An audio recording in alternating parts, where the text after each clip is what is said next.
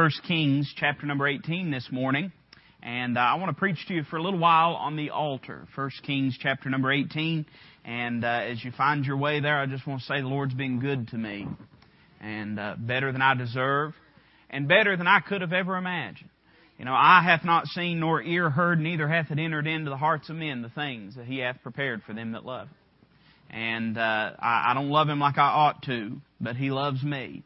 And I just want to praise Him this morning. He's worthy. He's always worthy. Doesn't matter how much you praise Him, He's worthy of more praise. And you never have to worry about praising Him too much, because He's always worthy of our praise. 1 Kings chapter 18 this morning. Let's begin reading at verse number 20. The Word of God says, So Ahab sent unto all the children of Israel, and gathered the prophets together unto Mount Carmel. And Elijah came unto all the people, and said, How long halt ye between two opinions? If the Lord be God, follow Him. But if Baal, then follow him. And the people answered him not a word. Then said Elijah unto the people, I, even I only, remain a prophet of the Lord. But Baal's prophets are 450 men. Let them therefore give us 2 bullocks, and let them choose 1 bullock for themselves, and cut it in pieces, and lay it on wood, and put no fire under. And I will dress the other bullock, and lay it on wood, and put no fire under. And call ye on the name of your gods, and I will call on the name of the Lord.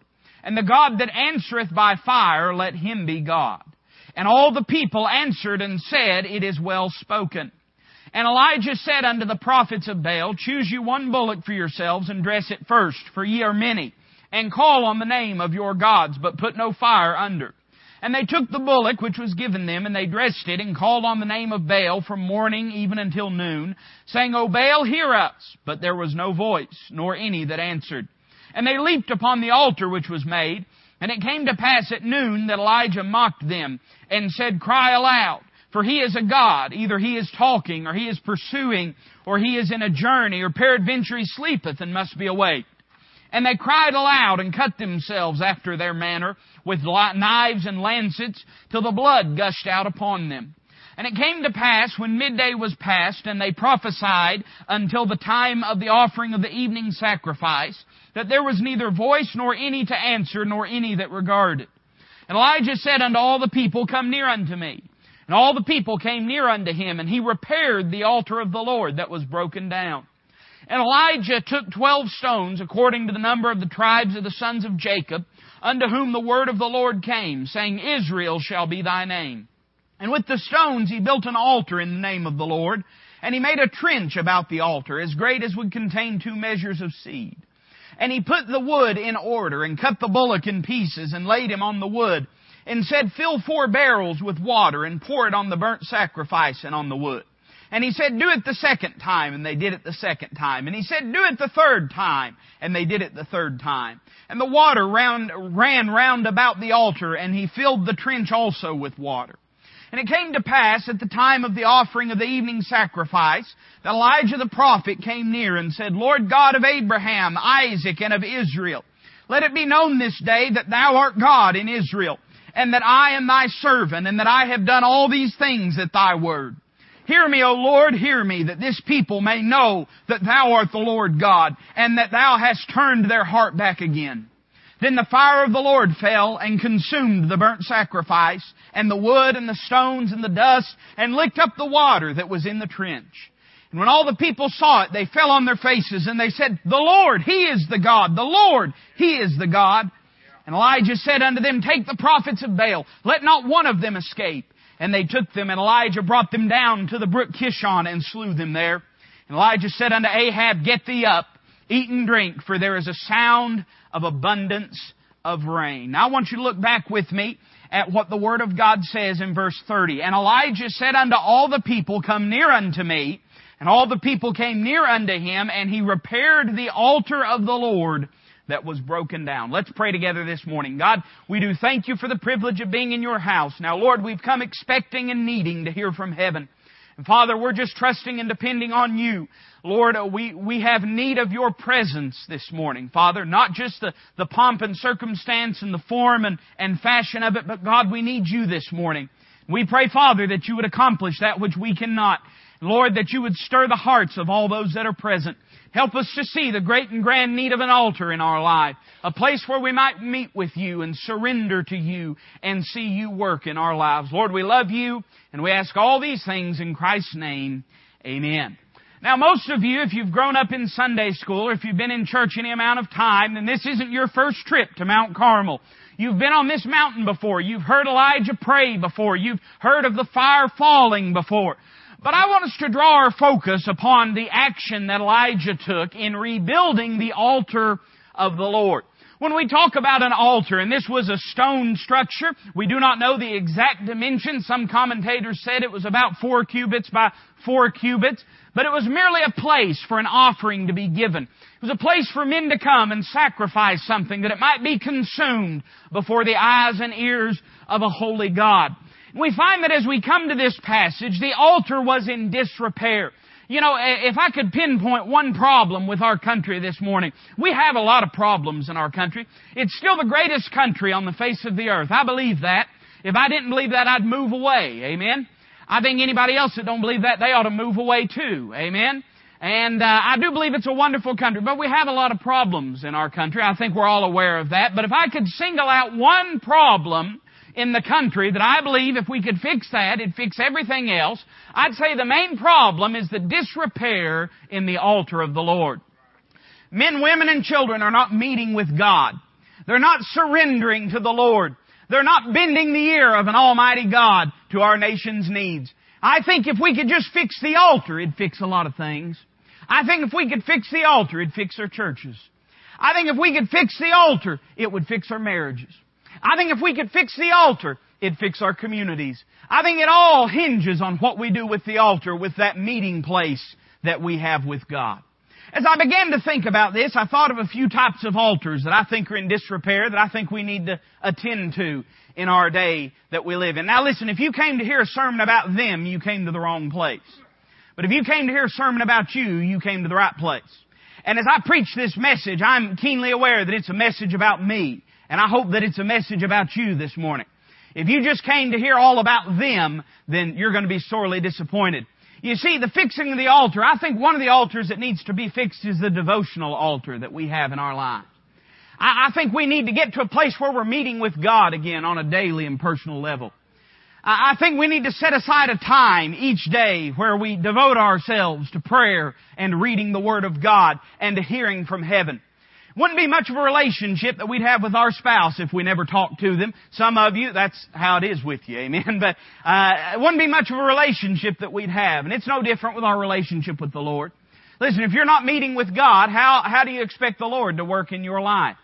How are you going to know the will of God if you never hear from God? How are you going to hear what in your life needs to be corrected? And I don't care who you are in this room. We all have areas of our life that we could surrender more to the Lord. How are you going to know about them if you don't hear from heaven? I think the devotional altar needs to be fixed. But then I think the family altar needs to be fixed. Let me tell you something. The altar is the centerpiece of the home. Now, if you were to come to my house, you wouldn't find a big stone structure where we all kneel and pray. But you would find, if you spent time around our family, that we do take time out of each and every day as the Lord affords us that opportunity and time to gather together and to read the Word of God and to pray. And a family will only be as strong as their altar is. If you're having family problems, look to the altar first. If you're having problems in your marriage, look to the altar first. Ask yourself, am I meeting with God? Am I finding out from the Lord what His will is for my life? Am I finding out areas, maybe even in my marriage, or maybe even with my children, or maybe even with the rest of my family, that I can surrender to the Lord? I'm telling you, this is an activity. You understand that? This isn't a passive thing. This is an active thing. You've got to make the time, you've got to set aside the time, and you've got to deliberately and distinctly commit yourself to making your home a Christian home. Your home is only, and listen to me, men, your home is only a Christian home in as much as you make it a Christian home. There's no such thing as a home that's just automatically a Christian home. Did you know a home can be full of Christians and still not be a Christian home? It's a Christian home if it's a place where Christ is exalted. It's a Christian home if it's a place where the Word of God is taught.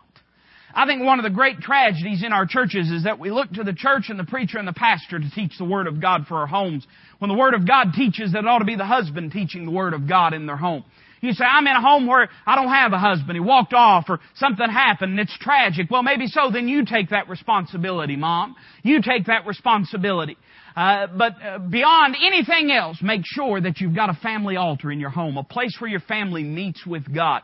Don't wonder why there's problems if you're not meeting with God. You can't do this thing on your own. I can't do this thing on my own. We've got to have God in this business if we're going to do it right. So we see the family altar needs to be rebuilt, but I think also the church altar needs to be rebuilt. Now, when I say the church altar, I don't necessarily mean the physical altar itself. We don't even really have an altar. We have steps. I guess that upsets some people, but if you wouldn't want to jump up here, amen, right? We need steps, amen.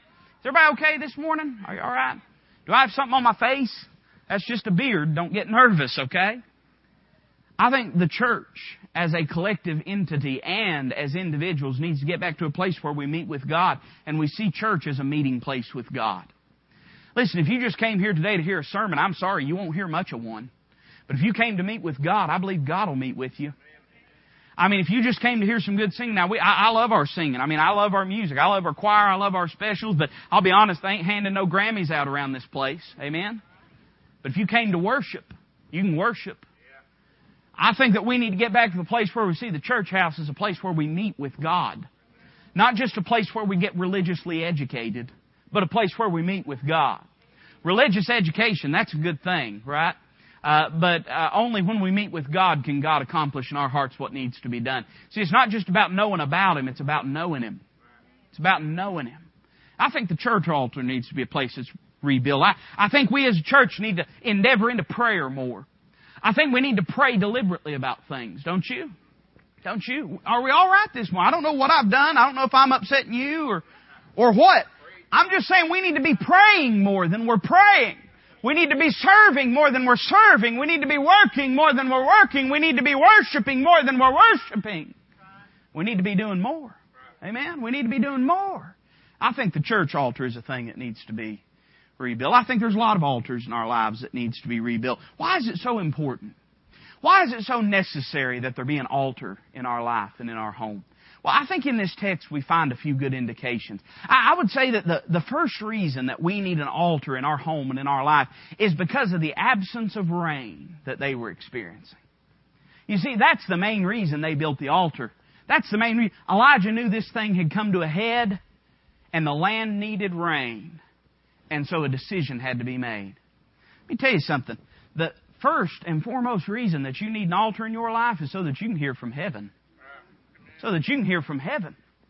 So that you can experience the power of God in your life. Because let me tell you something. Power don't come without prayer. You need an altar in your life so that you can hear from heaven, know how to lead your family. To know how to lead your marriage, know how to lead your home, know how to parent your kids, to know how to be a witness in your workplace, to know how to make decisions in your life. It's not just a suggestion. It's a requirement.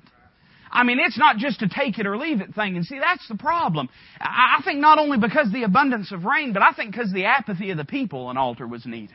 Did you notice what it said there? I want you to look back with me. This is interesting to me. I'd never really noticed this until I read this passage. Now look what Elijah says in verse number 21. And Elijah came unto all the people and said, How long halt ye between two opinions?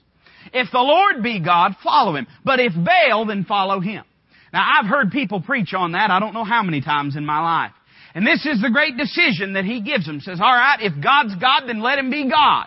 And if Baal's God, then let Baal be God. But we can't hang in the middle here. We need to get off the fence and we need to make a decision. Now I want you to notice what happened. Look at the next phrase. The Bible says, and the people answered him not a word. I think the apathy that they displayed. Now you would think, here is the lone prophet of God. Now we know that God had others that had not bowed the knee to Baal. But as far as Israel knows, as they're gathered here on this mountain, this is the mouthpiece of God. This is a prophet of Jehovah. And on the other side are 450 prophets of Baal. That's what we call crisis point. You know, that's what a crisis is. A crisis is a decision point. And a decision's got to be made. And he looks at him and he says, it's this simple. If God's real, if Jehovah's the God of the universe, then you need to serve Him. You need to follow Him. But if Baal is the God of the universe, then you need to serve Him. You need to follow Him. And they couldn't even be moved to make a decision. Me and Brother Paul were talking this morning in Sunday school, and We're talking about some of the things that are intrinsic to pastoring. I don't know, I may get in trouble saying what I'm about to say, but we're talking about some of the things that are involved in pastoring. And he was talking about the challenges that he imagines a pastor might have. You know, one of the greatest challenges as a pastor is to get up and preach a message. And you don't ever try to preach at people. I don't go in for this business of preachers preaching at people. You just need to preach to people. Amen? But there's people that you know need to move. You know it because you pray for them. You know it because you love them. You know it because you counsel them.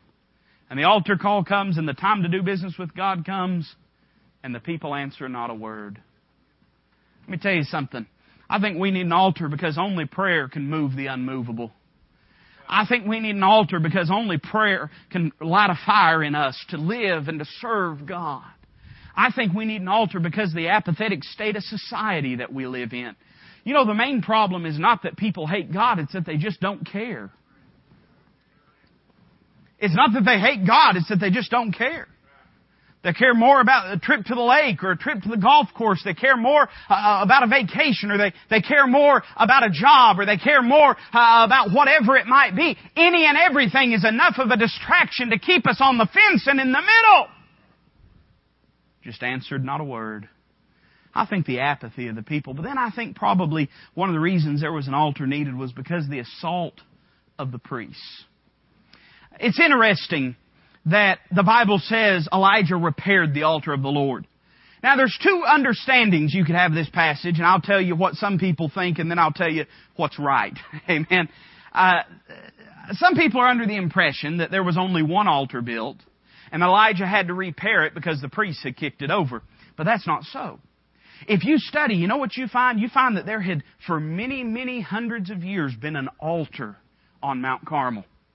This is Elijah's time. Some people believe that it dated back even as far as King Saul, or maybe even older than that. No temple, no tabernacle, just an altar up there, barren and alone by itself. It had been a place when high places and groves had been permitted, when the tabernacle had not yet been established, where people had gone and worshipped and met with God. And through the years, it had fallen into disrepair. And then let me tell you something. If you don't care about something, it won't be long before somebody comes and kicks it over. We're learning that about society, right? We took for granted everybody knew that marriage was between a man and a woman, right? And then somebody come around and kicked it over. We just took for granted that the government couldn't make you buy something. I mean, how atrocious of an overreach of God. And then they came over and just kicked it over. You see, if you don't care about something, it won't be long before somebody comes and kicks it over. If you don't care about your family altar, it won't be long before something comes along and kicks it over. If you don't care much about your marriage, it won't be long before somebody comes over and kicks it over. And so they just quit using it. They just quit using it. Ahab comes into power and ascends the throne. And Ahab is the most wicked man that ever sat on the throne of Israel. And he marries in with Jezebel, who brings Baal worship into Israel. And pretty soon there is a full onslaught against the worship of Jehovah in that land. Obadiah made this statement earlier in chapter 18. He said that Ahab and Jezebel and the prophets, they were trying to seek you out. And he said, I went and took the prophets that were left, men that feared Jehovah, and I hid them in a cave because their lives were threatened. Let me tell you something. We better get a hold of God, because this thing's getting serious. Am I right? Marriages falling to pieces, man. I'm talking church kids hooked up on drugs. I'm talking about lives being destroyed. I'm talking about people that have grown up, nursed and weaned on the Word of God, that are going out and denying the very God that they were raised to believe in. This thing's serious. I mean, it's 0 hour. This is not time for games anymore. It's not midnight. It's almost daylight. And we better get serious about this thing, because there's an all-out assault on the things of God. If you claim the name of Christ, you're the enemy today. Understand that. We live in a day where he that killeth you thinketh that he doeth God a service. And things are getting real. We need an altar for that reason. We need an altar for that reason. So we see this altar presented before us. I'm not going to go through all of the things that the prophets of Baal did. You can read it right there before your eyes. But I want to notice a few things about this altar. And I'm going to give them to you real quick, and then I'll sit down and hush. I want to say, first off, we see the building of this altar. It had to be built before it could be burnt. Let me tell you something. Your altar has to be built before it'll ever burn.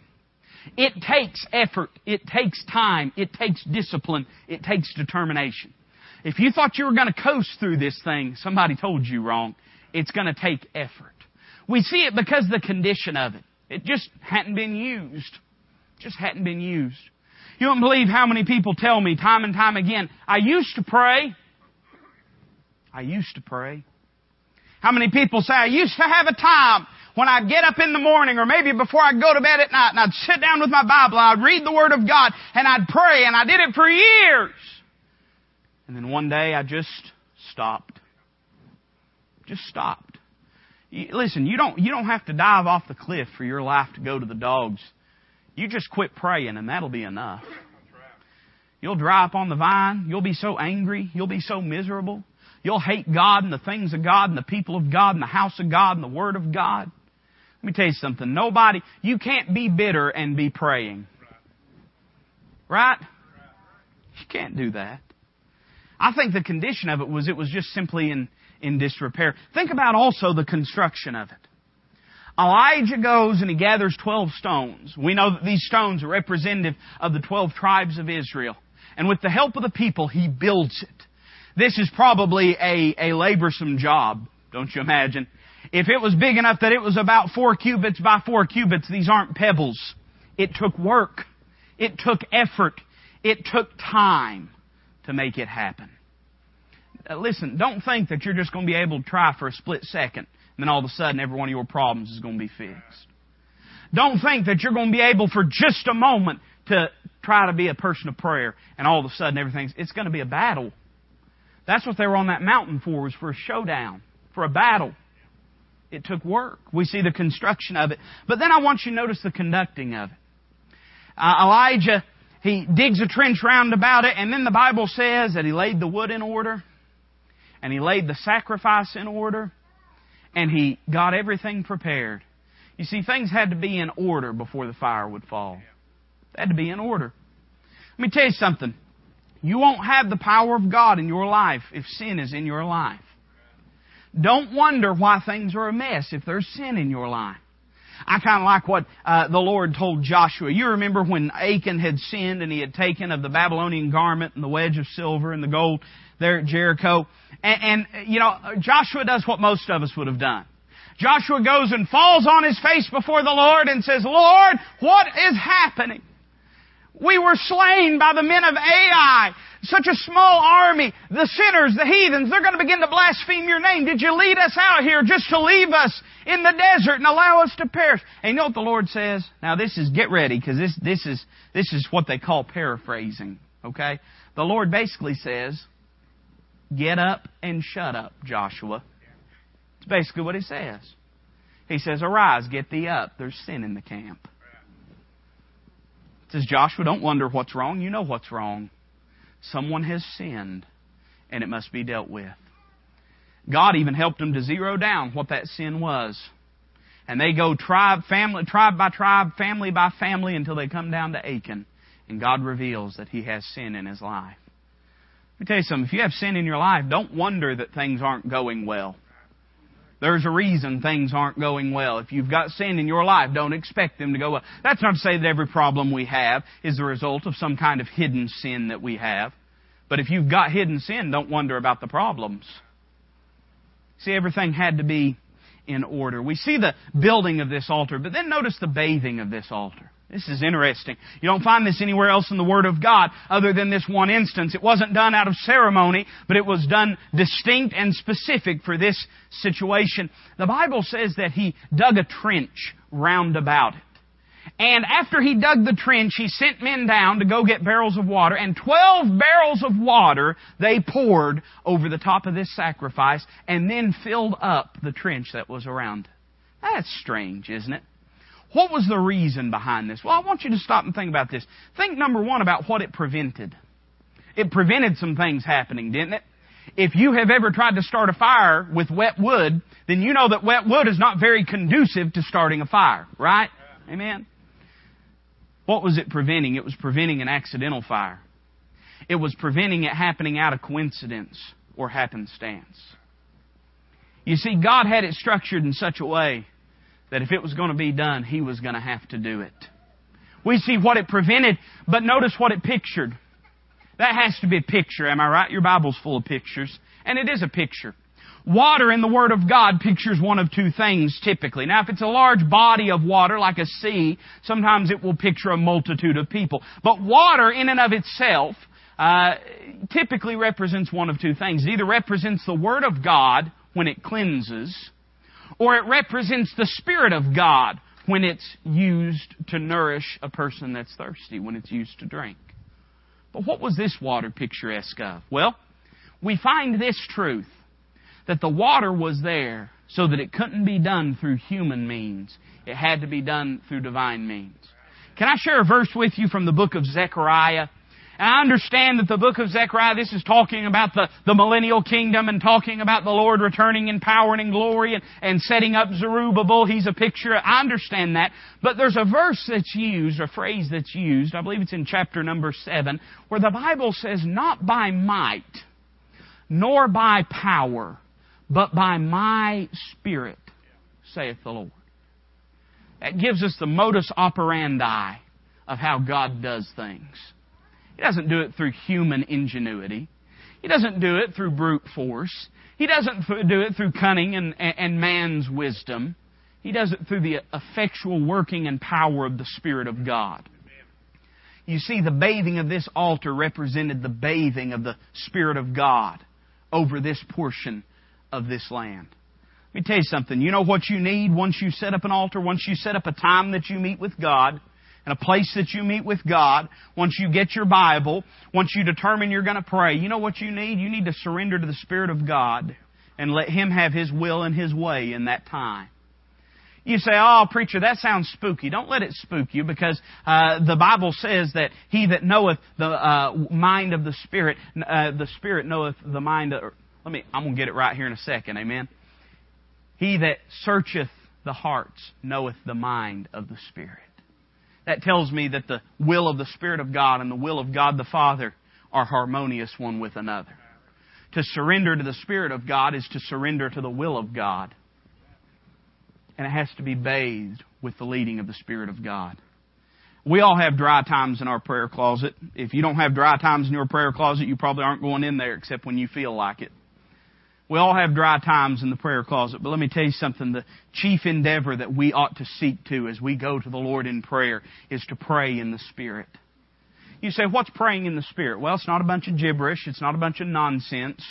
But it's praying, seeking the will of God for our lives and not our will.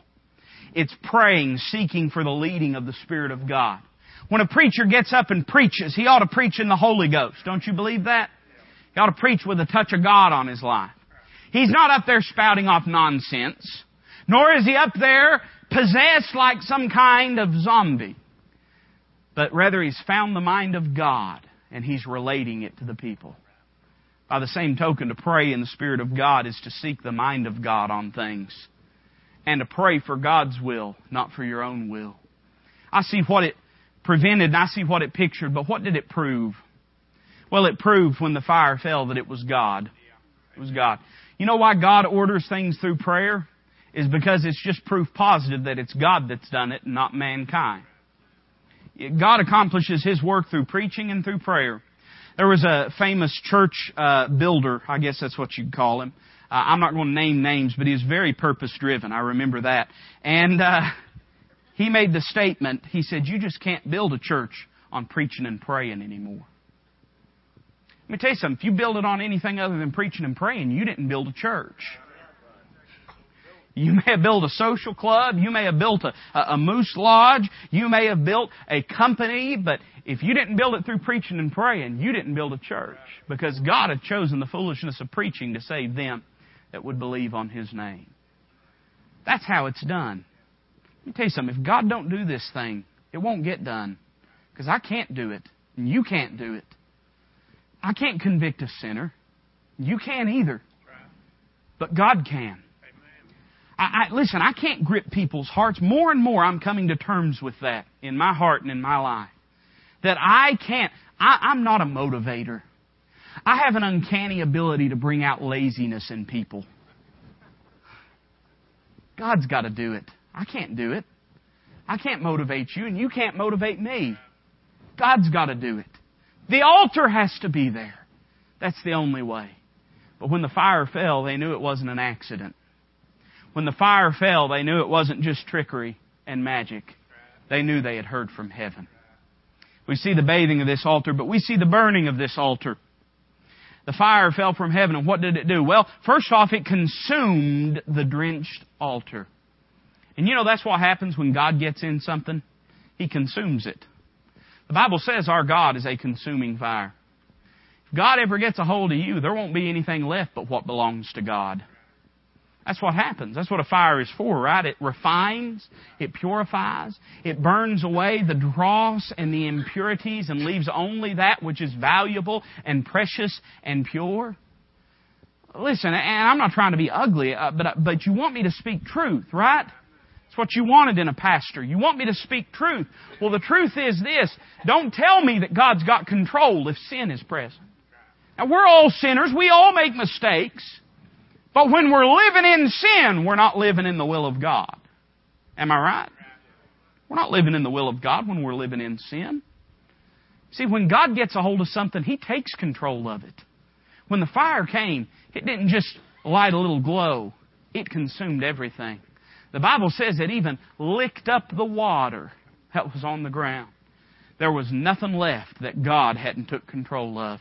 We see that it consumed the drenched sacrifice, but we notice that it convinced the doubters, didn't it? Convinced the doubters.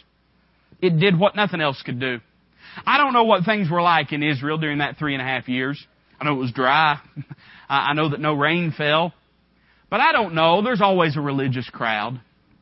And there was probably a religious crowd that was laboring and trying to work to build moral interest in society. But it got everyone's attention when the fire fell. Let me tell you, it was said of John Wesley that they asked him one time how he drew such crowds. He said, "I merely set myself on fire and the world comes to watch me burn." Far too long we've lived with half measures. 1 foot in, 1 foot out. Not on fire, in fact barely glowing. What you might call lukewarm. And that won't get it done. That won't get it done. You could do more for the cause of Christ if you just burn in your workplace. If you just burn amongst your family.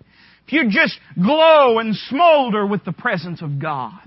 If you just determine that everything that you do, God's going to be in it, and it's going to be about God, and it's going to be a testimony of God, you'd find it'd convince those around you. I remember hearing a preacher, and I've told this story before, but I remember hearing a preacher one time. He was telling a story about when he was 19 years old, and he took a bus trip, about a 10, 12-hour bus trip, and some poor soul got placed beside him. And he made his mind up that he was going to witness to him the whole time. And for hours and hours and hours, he witnessed to this man. When they came to the end of the trip, that man looked at this young preacher and said, "Son, I don't believe what you are telling me. But I do believe that you believe what you're telling me." I mean, we can't make people believe, but we can make them believe that we believe. We can make it clear to them that this isn't a game. This is life. This is the real deal. This is legit.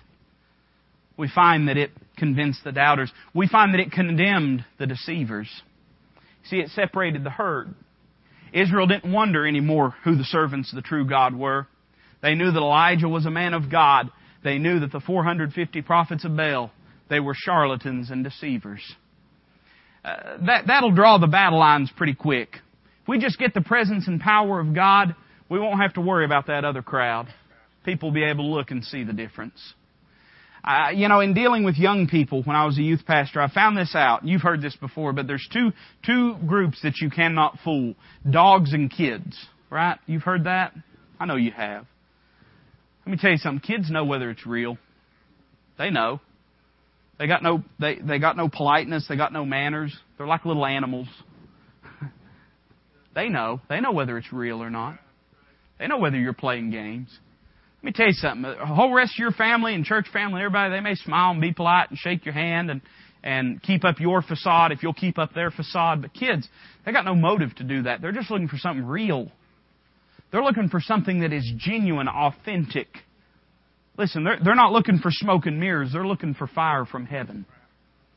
And we'll find that this crowd that we seem to lose out to all the time, right? The world, the liberal crowd, the contemporary crowd, we won't have to fight them so much if we just get the power of God.